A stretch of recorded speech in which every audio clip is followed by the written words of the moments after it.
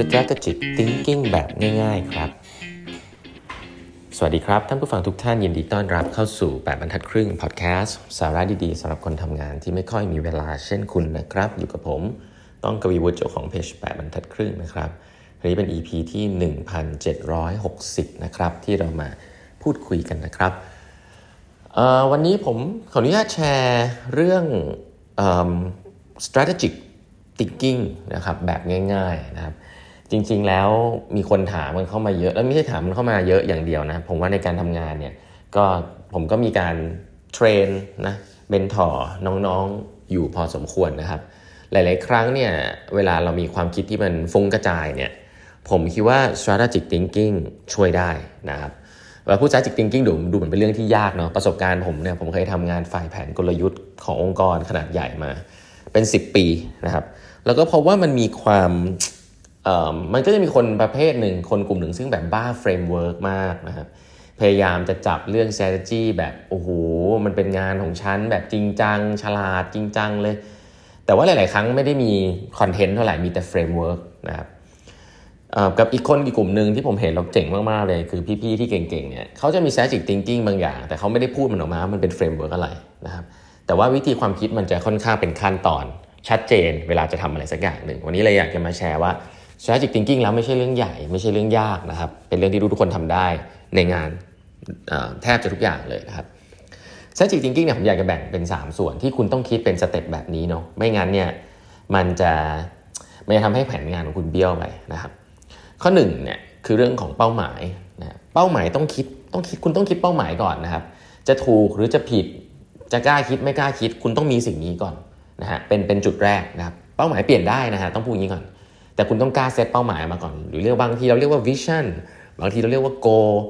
ไม่เป็นไรอันนี้คือเป้าหมายนะครับอันที่2เนี่ยผมใช้คำว่าหนทางแล้วกันนะบางคนเรียกว่ากลยุทธ์บางคนเรียกอะไรว่าไปผมว่ามันต้องมีหนทางที่เรานึกเพื่อไปสู่เป้าหมายนั้นเราจะทำให้เราไปถึงเป้าหมายนั้นได้อย่างไรนะครับ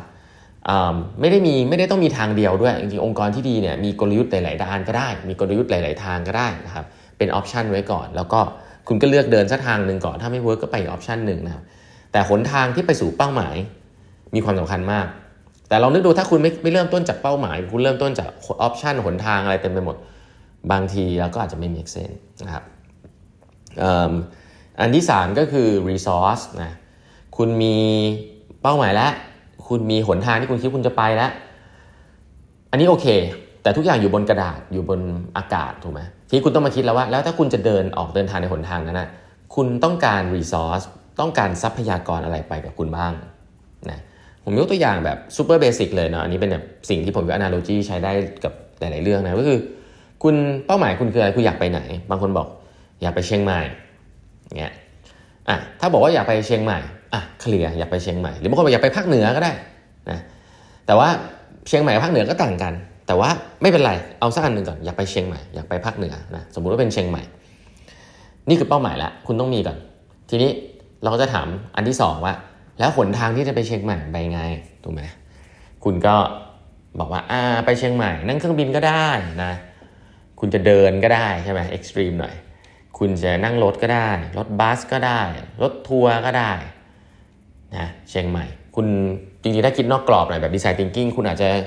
นั่งเฮลิคอปเตอร์ไปก็ได้นะฮะหรือคุณจะนั่งคอปเตอร์ไม้ไผ่ไปก็ได้ในอนาคตอันนี้คือแบบ strategy ว่าเรามีทิศทางที่จะไปได้แบบไหนบ้างแบบไหนดีที่สุดคุณก็วิเคราะห์แบบไหนดีที่สุดสมมุติว่าคุณมีหลายหนทางแล้วคุณก็บอกว่ารอบนี้เราอาจจะต้องไปด้วยเครื่องบินแล้วกันนะครับทีนี้เราบอกไปด้วยเครื่องบินปุ๊บ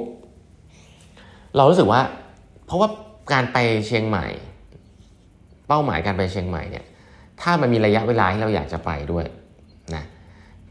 คุณลองนึกภาพคุณตั้งเป้าว่าคุณจะไปเชียงใหม่ภายในระยะเวลา1วันนะถ้าคุณบอกคุณจะไปเชียงใหม่ภายในระยะเวลา1วันเนี่ยจริงๆหลายๆออปชันอาจจะตัดออกไปละเช่นคุณจะเดินไปไม่ได้ละใช่ไหมคุณนั่งรถบัสก็อาจจะไปไม่ทันเนาะเพราะว่าจองรถไม่ทันอาจจะต้องเหลือแค่ออปชันเครื่องบินหรืออื่นๆหรือนั่งรถส่วนตัวเพราะฉะนั้นการตั้งเป้าที่ specific มันก็จะช่วยกระจายออปชันคุณให้เหลือน้อยลงนะครับทีนี้คุณบอกคุณอยากไปเชียงใหม่ตั้งเป้าหมายเชียงใหม่ภายในวันนี้คุณก็เริ่มมีแล้วจะไปมีหลายออปชันนะไปรถ ส่วนตัวไปรถบัสใช่ไหมเครื่องบินสมมุติคุณเลือกว่าคุณจะนั่งเครื่องบิน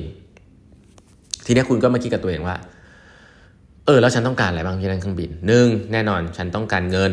ใช่ป่ะที่จะซื้อตั๋วเครื่องบิน2ฉันต้องการคนไปช่วยซื้อตั๋วเครื่องบินนะฉันสมมุติว่าเราซื้อไม่เป็นเนี่ยเราก็ใครสักคนนึงช่วยซื้อตั๋วเครื่องบินหน่อยเอาเงินมาให้เขาด้วยนะต้องการเงินคุณต้องการคนใช่ไหมเบสิกแบบนี้ทรัพยากรส่วนใหญ่ที่เราพูดถึงกันบ่อยๆในองค์กรนะครับก็คือคนกับเงินนะ human resource กับ budget นะนี่คือภาษาแบบดูยากนะ human resource HR กับ budget แต่จริงๆคนกับเงินนั่นแหละนะฮะคนกำเงินไปทำอะไรสักอย่างหนึ่งนะจะสังเกตว่าคุณมีเป้าหมายจะไปเชียงใหม่คุณอยากจะไปด้วยเครื่องบินแล้วคุณมาดูว่าต้องใช้เงินเท่าไหร่มีคนไหมใช่ไหมเมื่อคุณเริ่มคิดอย่างนี้ปุ๊บคุณจะนึกออกส่วนใหญ่ปัญหามันจะอยู่ที่ resource ว่าสมมติใช้เงินเยอะหรอเงินไม่พอเงินไม่พอก็ต้องกลับไปเปลี่ยน strategy ครับเป้าหมายยังเหมือนเดิมนะเป้าหมายไปเชียงใหม่เหมือนเดิมแต่ว่าต้องเปลี่ยน strategy ละถ้าเงินไม่พอนั่งเครื่องบินไม่ได้ละทีนี้ขับรถส่วนตัวละกันแบบนี้ strategy เปลี่ยนได้ตาม constraint strategy เปลี่ยนได้ถ้า constraint นั้นเป็น constraint จริงๆนะครับเราสามารถจะเปลี่ยน strategy ได้เห็นไหมครับว่าจริงๆแล้วเวลาเราเรียงอะไรพวกนี้ออกมาเนี่ยมันทำให้เราเห็นข้อมูลมากขึ้นแล้วเมื่อเพราะว่าเรามีข้อจำกัดอะไรเนี่ยเราก็พยายามทลายข้อจำกัดนั้นก่อนนะครับไปหาเงินมาก่อนแต่สมมติยืมเงินเพื่อนอะไรเงี้ยแต่ถ้าเรายืมไม่ได้หาไม่ได้จริงๆเราก็สามารถจะเปลี่ยน strategy ได้และสุดท้ายถ้าเราไม่มี option เลยสมมติว่าวันนั้นเครื่องบินเต็มรถทัวร์เต็มไปไม่ได้เราก็อาจจะกลับไปเปลี่ยนเป้าหมายเราก็ได้ว่าเป้าหมายนี้อาจจะต้องเปลี่ยนนะในช่วงนี้เพราะว่ามันอาจจะไม่สิ่งที่เรียลลิสติกและอย่างนี้เราไปแค่อยุธยาพอละกันนะครับมันอาจจะตอบโจทย์อะไรบางอย่างไม่ fully แต่เพราะว่าเรามี constraint นู่นนี่นั่นซึ่ง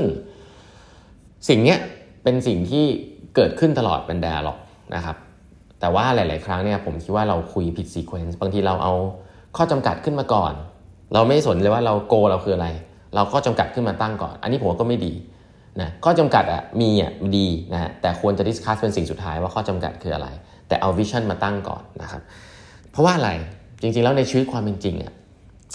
เราพูดว่า resource มันค่อนข้าง abundant นะในโลกทุนนิยมผมใช้คำนี้ถ้าคุณมี vision ที่ใหญ่พอถ้าคุณมี strategy ที่ดีเนี่ยและบางทีเรื่องการ attract talent ซึ่งคนมันมีอยู่เยอะแยะมากมายเนี่ยแล้วก็การหาเงินนะเงินมันก็มีอยู่แหละคุณไปกู้แบงค์ใช่ไหมมันมีคนที่มีเงินแล้วคุณไปถ้าแผนงานคุณดี vision คุณใหญ่พอก็อาจจะมีคนที่พร้อมลงเงินให้คุณเพราะฉะนั้นหลายๆครั้งในชีวิตจริงมันน่าสนใจว่า constraint เรื่องเงินกับ constraint เรื่องคนเนี่ยมันขึ้นอยู่กับว่าคุณมี vision และ strategy ที่ดีหรือเปล่าเพราะถ้าเกิดคุณมี2สิ่งนี้ที่ดีแล้วเนี่ยในโลกทุนนิยมปัจจุบันเนี่ยมันก็มี capital ที่พร้อมจะ deploy แล้วก็เอามาให้คุณให้กู้ยืมหรือลงเงินกับคุณแล้วก็คนเก่งๆก็อาจจะอยากมาทำงานกับคุณเพราะฉะนั้นในชีวิตจริงconstraint ด้านคนหรือด้านเงินอาจจะเป็นสิ่งที่เราอาจจะ leave ไว้สุดท้ายก่อนเราต้องการคนที่ business plan คือมี vision ที่ไปได้ไกลแล้วก็มี strategy ที่น่าจะทำให้สำเร็จได้นะครับบน paper ก่อนนะแล้วก็หาเงินมาทำทีนี้พอทำไปเรื่อยๆอาจจะมีการปรับเปลี่ยนระหว่างทางอันนั้นก็เป็นอีกเรื่องนึงแล้วว่าคุณเจอ feedback ระหว่างทางคุณก็สามารถจะปรับเปลี่ยนได้บางทีจะบางองค์กรเอจายหน่อยเปลี่ยนเป็นรายไตรมาสรายเดือนบางองค์กรส่วนใหญ่แล้วองค์กรอยากจะเปลี่ยนเป็นรายปีนะทำบัดเจ็ตแล้วก็เปลี่ยนเป็นรายปี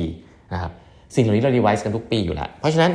การทำแผน business plan อะไรพวกนี้ไม่ได้จำเป็นต้องใช้เวลาเยอะบางองค์กรใช้เวลาทำ business plan กัน6 เดือนยังไม่เสร็จเลยคนทำงานไม่ได้ทำงานมีแต่ไฟล์แผนมาหาข้อมูลอะไรเงี้ยก็ไม่ make sense นะเพราะฉะนั้น strategy ไม่ใช่เป็นเรื่องใหญ่โตที่จะต้องแบบโอ้โหทำกันแบบขนาดนั้นเป็นเรื่องที่เป็นแนวคิด strategic thinking นะครับแล้วพอเราเริ่มลงมือทำในโลกที่ไม่แน่นอนเมื่อไหร่เนี่ยเดี๋ยวมันจะมี feedback loop ที่กลับมาปรับเรื่องนี้เองนะครับแต่ว่า3อย่างเรียงให้เป็น sequence 1เป้าหมาย2หนทางแล้วก็3ทรัพยากรนะครับวันนี้เวลาหมดแล้วนะฮะฝากกด subscribe แบบแพ็คครึ่ง podcast ด้วยนะครับแล้วเดี๋ยวเราพบกันใหม่วันพรุ่งนี้ครับสวัสดีครับ